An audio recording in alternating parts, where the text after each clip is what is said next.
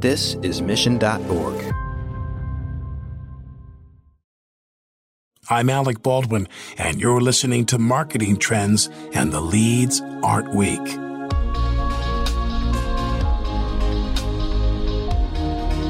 Hello and welcome to Marketing Trends. This is producer Ben Wilson. Today's episode features an interview with Daniel Rodriguez, head of marketing at Alice. Previously, Daniel served as the VP of marketing at Seismic and was the co-founder of Indivly. On this episode, Daniel talks about AI and the human touch, marketing sales alignment, and much more. Enjoy. Marketing Trends is created by the team at Mission.org and sponsored by Salesforce Pardot, B2B marketing automation on the world's #1 CRM. Are you ready to take your B2B marketing to new heights? With Pardot, marketers can find and nurture leads, close more deals, and maximize ROI. Learn more by visiting pardot.com/podcast or click the link in the show notes. Hi, everybody. Welcome to Marketing Trends. This is Lauren Vaccarello here in sunny San Francisco. And today we have an amazing guest, Daniel Rodriguez. How are you doing? Thank you. I'm doing very well from mostly cloudy, cold, and rainy Boston. So thanks for rubbing it in. You're welcome. You're welcome. The thing I like to tell my family all the time is winter is a choice. I have Seasons, I think a lot of people here talk about the importance of seasons, but no one here talks about liking spring. I'm just gonna throw that out there. I like one season, temperate, right? Yeah. But other than how amazing Boston weather is, we would love to jump in, talk a little bit about you. I think today during Marketing Trends, we're going to talk a little bit about AI and how marketers can use AI. And one of my favorite topics, which is defeating an incumbent. What are kind of David and Goliath stories, and see where the wind takes us. That sounds excellent. Yeah. No, thanks again for having me. It is our pleasure. And I think you were going to do a much better job telling the audience about you. So Daniel, tell us a little bit about you. How'd you get into marketing?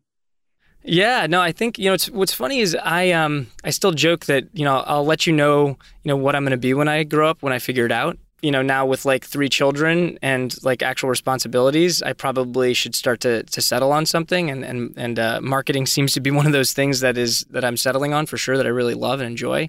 But I did not start out my career as a marketer. I started as a strategy consultant and then worked in finance. So the first 6 years of my career did not have anything to do with being on the operating side of a business. I was kind of 1 degree removed from the operating side as a consultant, and then as an investor, investing in firms that actually then invest in companies. I was actually, which is called a fund of funds, which for those of you who don't know that exists, it's kind of mind-blowing that even is a thing. But I was 2 levels removed from the operating side there. So I was kind of going away from the operating side in ways that started feeling like I was having FOMO about just the operating side. I really wanted to roll up my sleeves and really wanted to help build a company. So sometime around my late 20s, started really thinking about some of those John Mayer lyrics from Why Georgia, and having my quarter life crisis and thinking, I should probably actually just go do the things that I really want to not have regrets about, so that I don't actually have regrets about them. So I was really passionate about wine. I continue to be very passionate about wine. And so I was like, well, I need to just do something that's on the operating side, that is in the wine space. So I found a local wine startup called Drink, and I was doing the kind of nights and weekends, moonlighting thing there. And that was really my first kind of foray into the startup tech world.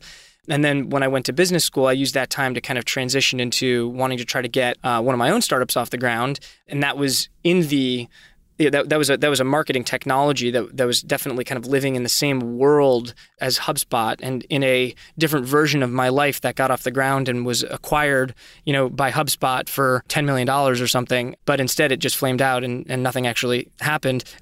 So the actual version of my life involved me needing to go get a job after business school. Having had some of that, entrepreneurial experience, in the marketing technology space, I was then going and talking to a lot of early stage companies And it was interesting because it was like, well, what are you going to do here? And I remember actually one of the HubSpot guys, Dharmesh Shah, came into one of our business school classes and put it really well. He said, you're either, building it, you're selling it, or you're getting in the way. And I have no idea how to code. So I was like, well, I guess I'm going to help do stuff to sell it. And really started realizing that some of the stuff that I felt meant selling it had a lot to do with actually positioning and how do you actually go out and get people's attention and generate demand. Well, I think a lot of what I just kind of naturally gravitated towards had to do with marketing. So I joined up with an early stage pre-Series A funded company that had just recently rebranded its company name from New Pitch to Seismic, and joined as their VP of marketing. And we experienced a really incredible run over the course of the 5 years that I was there, and definitely a trial by fire and as to what it meant to be a B2B marketing leader.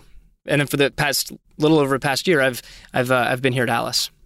And right now at Alice, you are the head of revenue. Yes, that is true in its technical definition. But I mean, I've been spending a lot of time when I joined Alice, single founder company, and I think a lot of my experience as well as interest was lying in trying to really just help get the foundational pieces of the go-to-market team built. So when I joined, helped get the kind of sales going and generating some of those first SaaS dollars, and helping get customer success off the ground, obviously with the help of other people doing a lot of work. And, as I sit here today, I'm spending a lot of time really trying to get the marketing function off the ground. And given that it's the area that I'm interested in, I definitely think of myself as kind of running the marketing organization here. I would love to dig into some of the work you did at Seismic, and then also transitioning from, even though your job is predominantly marketing, all of the other scope that you have at Alice is always interesting for marketers to use our strategic way of thinking in other functions. But I know I'm definitely familiar with Seismic and some of sort of the progression and the evolution of that company. I'd love to hear about your time at Seismic and what you did sort of defeating and taking down an incumbent market leader. Yeah. So, I mean, the story of Seismic, I think, is one where Seismic was a completely unknown entity, when I joined. And there was, I think, in Benioff's book, Into the Cloud, he talks a lot about, the importance of having an enemy and choosing an enemy. And I do remember before I even started the job, I hadn't yet graduated. I was walking around campus at business school, and I get a text or I get some type of message from the head of the sales organization. And he was like, this company called Savo, we need to take them down. And I remember thinking this was a link to this huge conference they'd put on, and there was huge production. It was looked like there were maybe 1,000 people there or something. And, and here we were, we didn't have any people in the company yet, less than $1 million of revenue. I was like, wow. Is that supposed to be done this year, or how? What is the expected time frame on this type of thing? And then you fast forward just about 5 years to the day there, and Seismic actually acquired Savo. So it was one heck of a journey. It did take quite a bit of time, but yeah, we did some pretty interesting things. So yeah, I don't know if you want to just have me go on this tangent about that whole thing, but I can talk a little bit about what we did, particularly on the marketing and sales team, to actually kind of make that happen. And I also, I guess I'll preface all of this by saying this is not rocket science. I don't believe any of these things that we do are rocket science. But I also would never want somebody who is now an employee of Seismic, who was formerly an employee of Savo, to hear these things and think that there was anything personal about this. None of this was personal. This was a way to motivate people, and this was just kind of all the above board stuff that we were trying to do to basically survive and then thrive as a company. So for all of those people, if any one of those people are listening, Seismic loves you. You're great. They're so glad you're there. So yeah, would you like me to just share a little bit of that story? Definitely. And I will, and I also agree with you on having that enemy and having that, the Goliath to go fight is really motivating. And, Behind the Cloud, the Mark Benioff book, when I worked there, it was a big thing for us of who is the Goliath? Who's the enemy? And I remember all of this sort of in the early 2000s, it was Oracle and having that North Star. And it sounds like the exact same thing for Seismic. And it's a lesson for every marketer is sometimes, especially when you're the smaller company, you're a startup, you're building, having that, this is who we're going after, this is the hill we're going to climb, provides really clear motivation. It provides a really clear North Star and a really clear direction for your team. For sure. And, again, I think it helped to rally everybody. Very early on, it was obvious that was the shared common enemy, common bond. And I would also say, I think, sales organizations in particular, I think are very competitive people. There's a lot of former athletes, people are passionate about it and talk about these things around competitors, I think in somewhat blunt and oftentimes violent, warlike type of language. And it's maybe a little bit overly done, but at the same time, that was how we talked about it. And that's how I chose purposely to communicate about it, even though I think at times it felt a little excessive. I don't actually believe that I am a general and we're going into a battle, but people, I think, really got amped up about those things. If I'm whether a startup or a bigger company, and I want to do some sort of competitor takedown campaign, incumbent campaign, and really motivate my team, what are the top things you'd recommend doing? How to start? What worked for you? First of all, I think it's important that you have symbolism. So one of the sales leaders bought a dartboard, and it had Savo's name on the dartboard. And when people are blowing off steam, they're just over there hucking darts at the dartboard, and you could see people throwing them a little harder, as they're just looking at that dartboard and thinking about it. The reality was we actually weren't even getting into the bake-off yet in those early days. So phase one of taking down the competitor was actually just making sure we were part of the bake-off. There was a very strong belief within the organization that if we were actually at the table, at the right time at the table, then we could win. So phase one of that strategy was more of a top of funnel focus on making sure we could get opportunities created where we knew they were going after those opportunities as well. And Savo was owning the more enterprise side of the market, and that was an area that, from a product capabilities standpoint, Seismic knew they could go after. That's what we decided to do. I think as it progressed and it became more clear that we could compete once we were in the bake-off, and this is now, a couple years later, we started taking, the second kind of prong of this approach. So the first prong is, just try to go after greenfield. And make sure you're showing up in the same greenfield. And there were a lot of things that we were then doing around our demand gen efforts to make sure that we were showing up in some of the same places that Savo was showing up, digitally, with events, with the names, the types of companies and the types of industries that we were then focusing on. The first phase, again, was just going after kind of greenfields, being in the bake-off. The second phase was then making sure that we were trying to actually go after their existing customer base. So this was a much longer term challenge for us because Savo was signing, most of the time they were signing 3-year contracts. So the window didn't open very frequently for us to even be a consideration. And it's a pretty high hurdle to get somebody to switch. Both Seismic and Savo as solutions were embedded within organizations in certain ways. So there's a high barrier there to switching. The switching costs were not just monetary. So what we did was, over the course of time, we assembled what we believed to be their top, I want to say, probably 75 or 80 customers that we pieced together through a combination of sales conversations where we had called in and somebody would say that they were Savo customer, and publicly visible customers that they said that they had. And then I think at a certain point there may have been some of the intent signal companies that we had that kind of say are you looking for like a list of who has Savo, but I'm not actually sure that was part of it. And it was a spreadsheet that basically got put together over the course of about 18 months. The whole effort, we dubbed Operation Dartboard because of that Savo dartboard that we had. So it was ODB.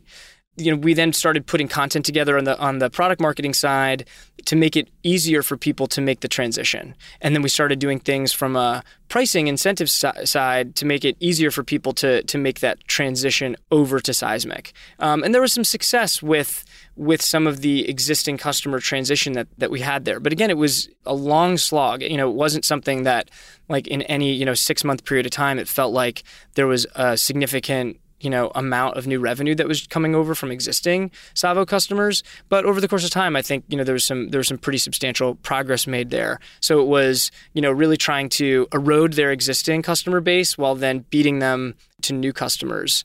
And I think we had data that was suggesting that we were probably doing at Seismic doing a better job than they were kind of in some of those head-to-heads. And I think that kind of helped propel, and there were a lot of different kind of market factors that were going into the places in the life cycle of each of those companies. So I wouldn't say that this entire thing happened because of this very account-focused strategy, but it was very purposeful. It had a name internally.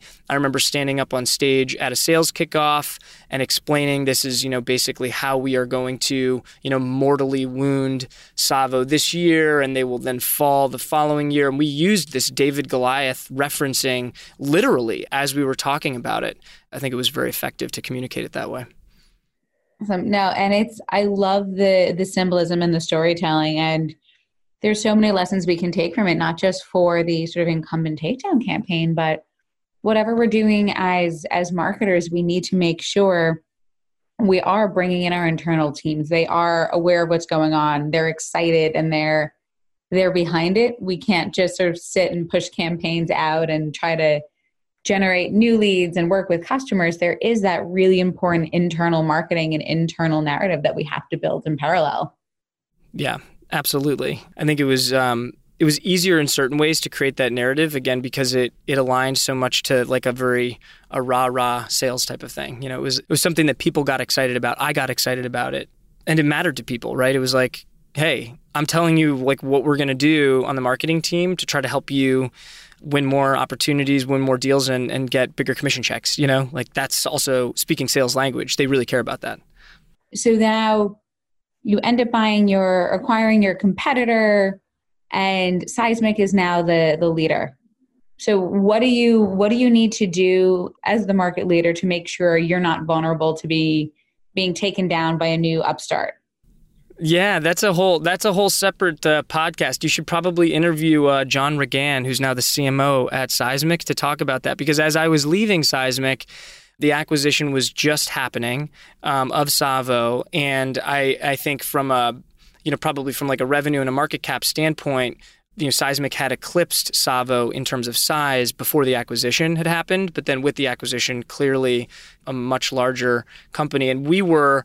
When I was at, the last year that I was at Seismic, I think that, in terms of analyst reports and stuff like that, I think we were being considered by the market as the leader. And we switched it was a very quick switch. It was like, hey, 3 years ago, we're like literally telling the David Goliath story and we're David.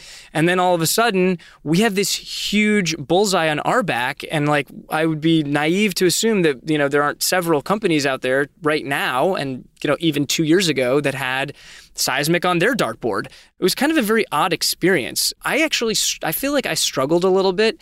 It's harder to choose an enemy that is then like up and coming to you because they are inherently less of a threat than you are to them. So it's this like very unequal enemy balance. And so I think there was generally a little bit of struggle in terms of like, how do you get people to take an enemy seriously that is much smaller than you? And by seriously, I mean not that they aren't real, but like that you don't look down upon it in some way where you're like, oh, they're just smaller, which I think is a really dangerous thing for a larger company to do, but at the same time, there's like always going to be competitors. If there aren't competitors, you're not in a big growing market. You should have John Regan on and talk about that part of it. Although that might be too trade secret because it's like happening real time right now. So maybe not. And then switching gears a little bit, I would love to learn more about Alice. Tell us about this. Yeah, so when I left Seismic, it was a really difficult decision for me to leave Seismic because I had so many people that I had really close relationships with. I'm a pretty loyal person. Like I was really kind of bleeding the colors there. But I was on the receiving end of a lot of pretty crappy outreach, very like so-so outreach, where it's like someone would either email me and like regurgitate something that wasn't interesting, or cold call me, or they would be sending me sometimes things. And it was always like, anytime they were sending me something in particular, it was always like part of some kitschy campaign that was supposed to highlight some thing that was about like one of their product features or some like brand word that they were trying. And it always just felt like very self-serving. And it felt like I was one of 1,000 people getting this thing, because I was. And so there was actually one time when somebody at LinkedIn reached out to me, and she was attempting to sell me some of LinkedIn's products, but she used information about me and my interests, and saw like something about where I'm from and that I was interested in wine and where I went to college, and started relating something in her own life story about, very specifically about that. And I was like, oh, I like immediately responded, because it just felt like I was interacting with another human that was being real with me. And it just so happened that there was some intent that I had there also, and I was interested at that time, and kind of very quickly like went down a purchasing path. But if she had used some of these other tactics, I always had my guard up, because I was a person that was getting a lot of that type of outreach. And I'm sure a lot of people feel the same way about this stuff, where we're just kind of like in this defensive mode. The reason that I came to Alice is because the approach that Alice is taking, we are trying to make you be real in this whole B2B madness that we're seeing out there with people trying to prospect into target accounts in particular. If it's really valuable for you to get into target accounts, it's an approach that you should be taking that should be coming across as creating a kind of like wow experience and being really thoughtful. And that's how people respond. They respond when somebody looks like they've taken the time and energy and effort and done something that comes across as really thoughtful. That's what we're doing here at Alice, and felt very compelling to me, having seen how broken I felt like the way that people were trying to get into target accounts. That felt like just an enormous opportunity, and I was really excited about helping a company like that kind of get off the ground. I really like the early stage, really like the early stages of a company's growth. You've been at a few early stage startups now. You get better and better at it every time. What are some tips that you have for marketers getting into early stage startups? What are some things that we should start to think about and look at when you're just jumping in? Yeah, so marketing is one of the most quickly evolving practice areas within a company. And the approaches that people end up taking, oftentimes the ones that work the best 10 years later become oversaturated and then don't work anymore. A lot of times, if you think about things from a channel perspective anyway. And so I would say, it's important that you don't think of yourself as anything less than a fast follower, but even more potentially that you think of yourself as an early adopter. Because being early with a marketing strategy is going to, in all likelihood, be worth the risk than it is to be late, where you might be paying through the nose for things that are going to be yielding, kind of like marginal results. So I would say, allow yourself to understand that, if you're a first-time marketer, if you're a first-time VP of marketing, maybe the way that you learned how to do marketing in your previous role isn't necessarily how you would then execute it, this time around, because maybe some of those channels, for instance, might be more saturated than others. So really being kind of open would be the first thing. I would also say that it's impossible to over-communicate. I've never heard of anybody saying, oh my gosh, that marketer communicates too consistently, too well, internally and externally. It's like too much. No one's ever said that ever. And I think one of the pitfalls that early in their career marketers can have, and I would characterize myself still as someone that can fall into this, is just not doing a good enough job of beating the steady drumbeat internally as to what is the strategy, what is the positioning that we're continuing to hammer on, and allowing it to get to the point where it feels boring. And by that, I mean, you feel like you've said the same thing over so many times that it's not interesting anymore. I think that marketers sometimes want to like, oh, we need to have like a new campaign. So we have like new say a new thing and everything to kind of like keep themselves excited, intellectually excited about something. But the reality is like the market doesn't know. The market doesn't know what it is that you're trying to communicate. And if you're at a fast growing company, every 6 months, there's a lot of new people and they don't know either. So there isn't as much value, I think, in like rotating things around as at least I used to think that there might be. And then I know you've talked a lot about this whole idea of using artificial intelligence and human touch, and we keep hearing more and more about AI and how we're all going to get smarter and more is going to go towards automation.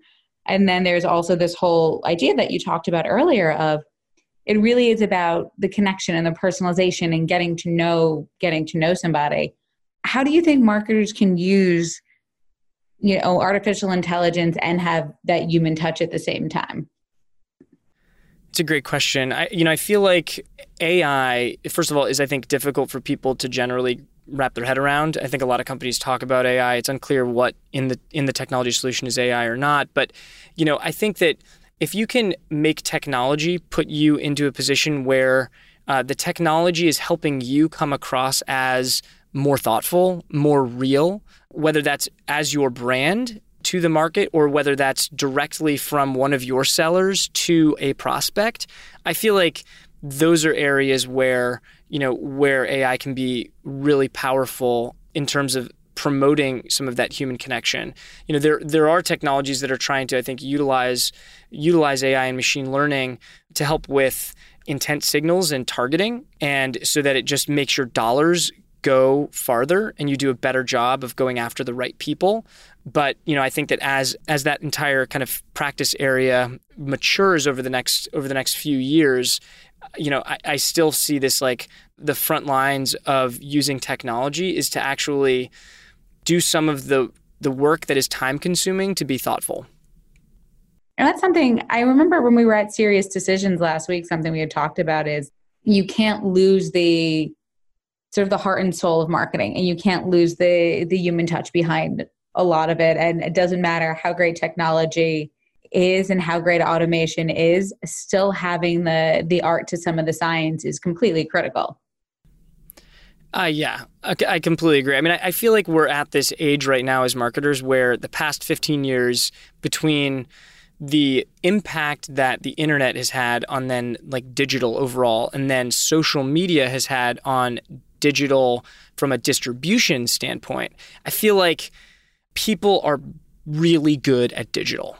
And it can be kind of hard sometimes to use digital in ways that then it comes across as very real and very thoughtful and very authentic. I mean, I think video, people kind of getting themselves a little bit more out there is really one of the only ways that you can then help to create a lot more of an emotional connection. If you're just using digital to try to then just like serve up some of your downloadable content assets to the right people at the right time, like I don't think that you're using digital for distribution, but you're not really connecting with people.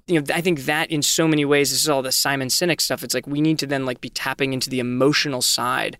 And, as a marketer here and as what we're trying to bring to other people's organization by building Alice, I think is this notion that, so much of what we view as things that connect with people and make them trust you and like you and want to do something back for you is the result of you taking an approach that comes across as, I'm going to do something for you first. I am going to focus on something that is interesting to you as a person. I'm going to come across as real. I'm going to talk to you in a real way because, like you are a real person and I care that we have a good relationship and we're trying to build this relationship, whether you're my prospect or you're my existing customer or you're a partner of mine.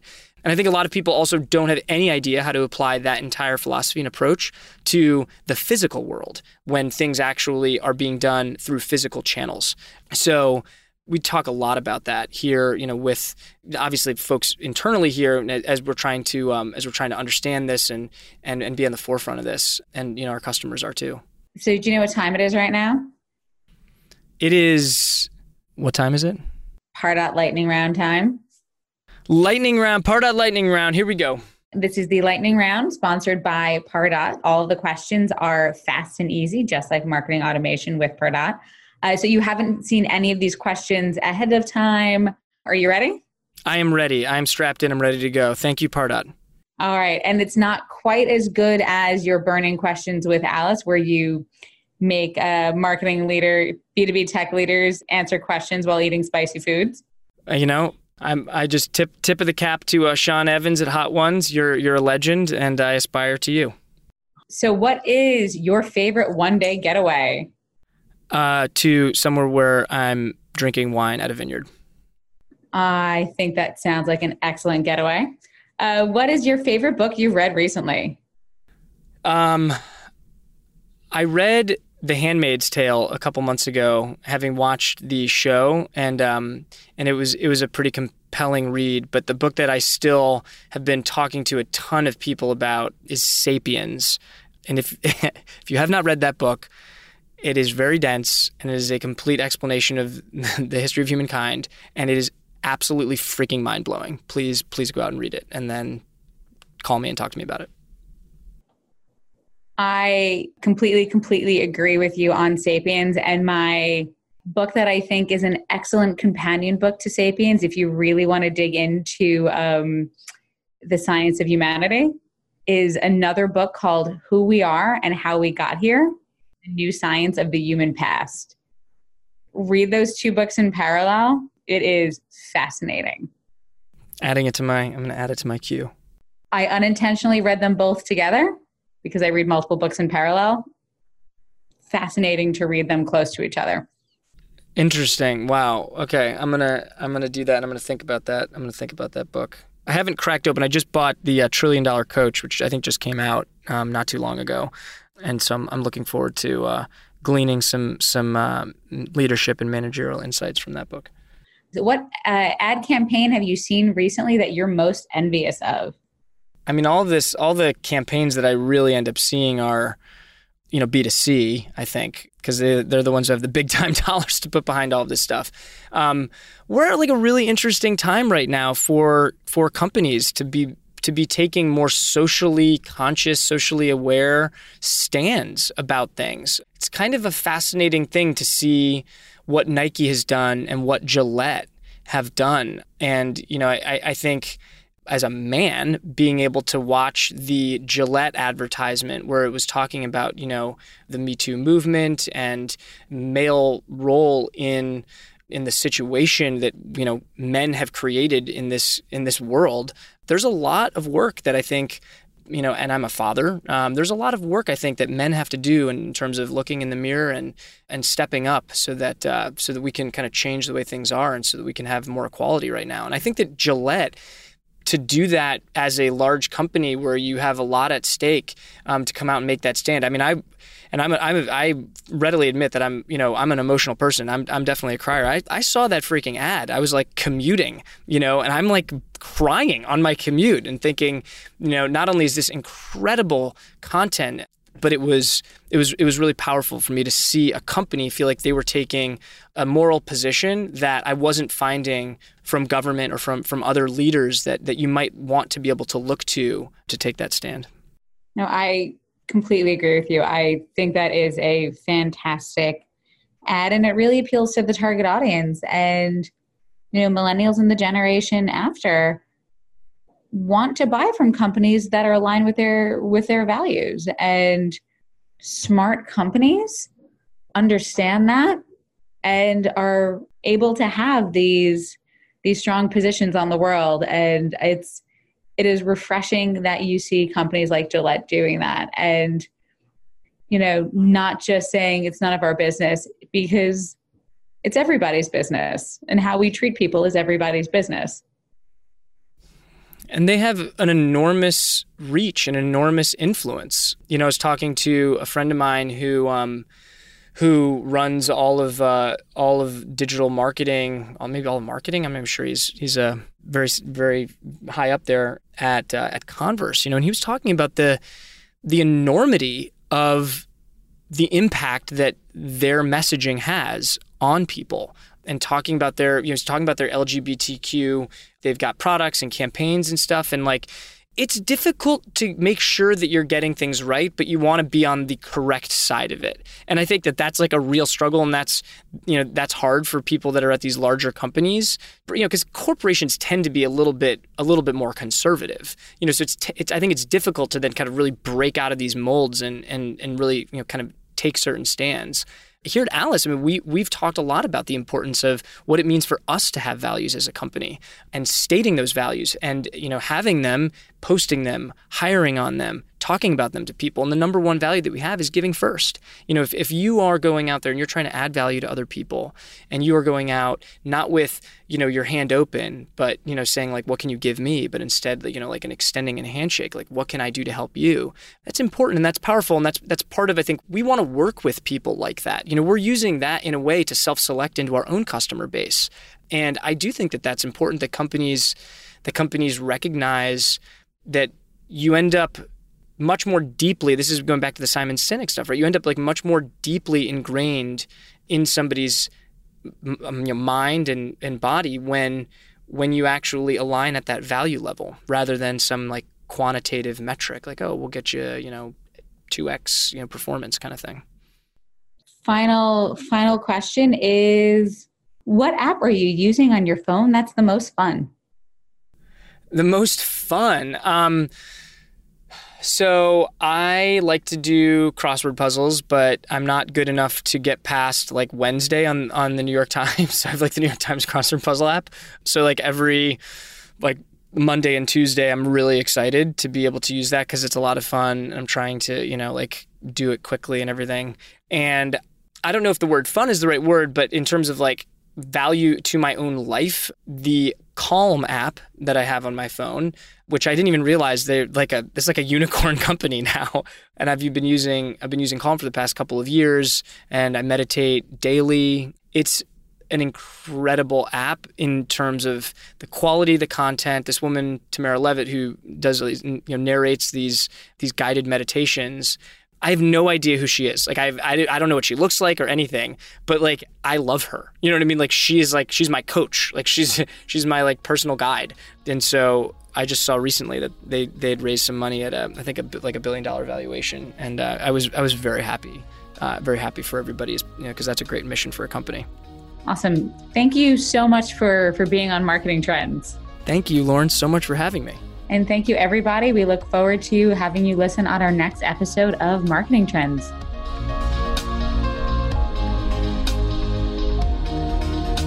Thanks for listening to this episode of Marketing Trends.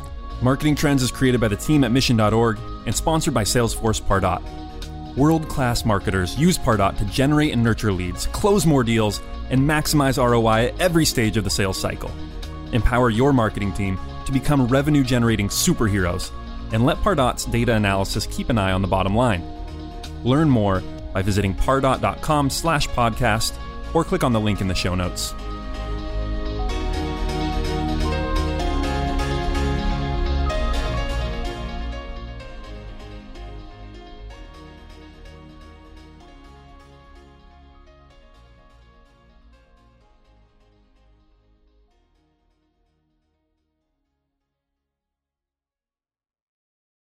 You have 8 seconds to make a connection or risk a click away onto the next topic. The difference lies in your ability to deliver relevant experiences to your audience across devices and across channels. But delivering on a really great experience is impossible without the right people and the right technology. You've got the right people, but your technology choices will make or break someone's experience with your brand. At the center of gravity of your digital experience, Brightspot Content Management System can deliver relevant content, personalized experiences, and cross-channel synergies to create unforgettable brand experiences, so you can be a bright spot in someone's day. Head over to brightspot.com/marketing trends to find out right now. From global crisis to hunger relief efforts, the messages you deliver save lives, inform important decision-making, and help keep communities safe and sound. The speed and scale of your content needs to be delivered faster and on a much larger scale. Brightspot Content Management System has supported some of the world's largest brands to communicate on a global scale. From Johnson & Johnson sharing critical information with their customers to helping Whole Foods tell their brand story to a global audience. Brightspot is designed to handle rapid iteration and personalized messages to those you care about most. Learn more at brightspot.com/marketing trends.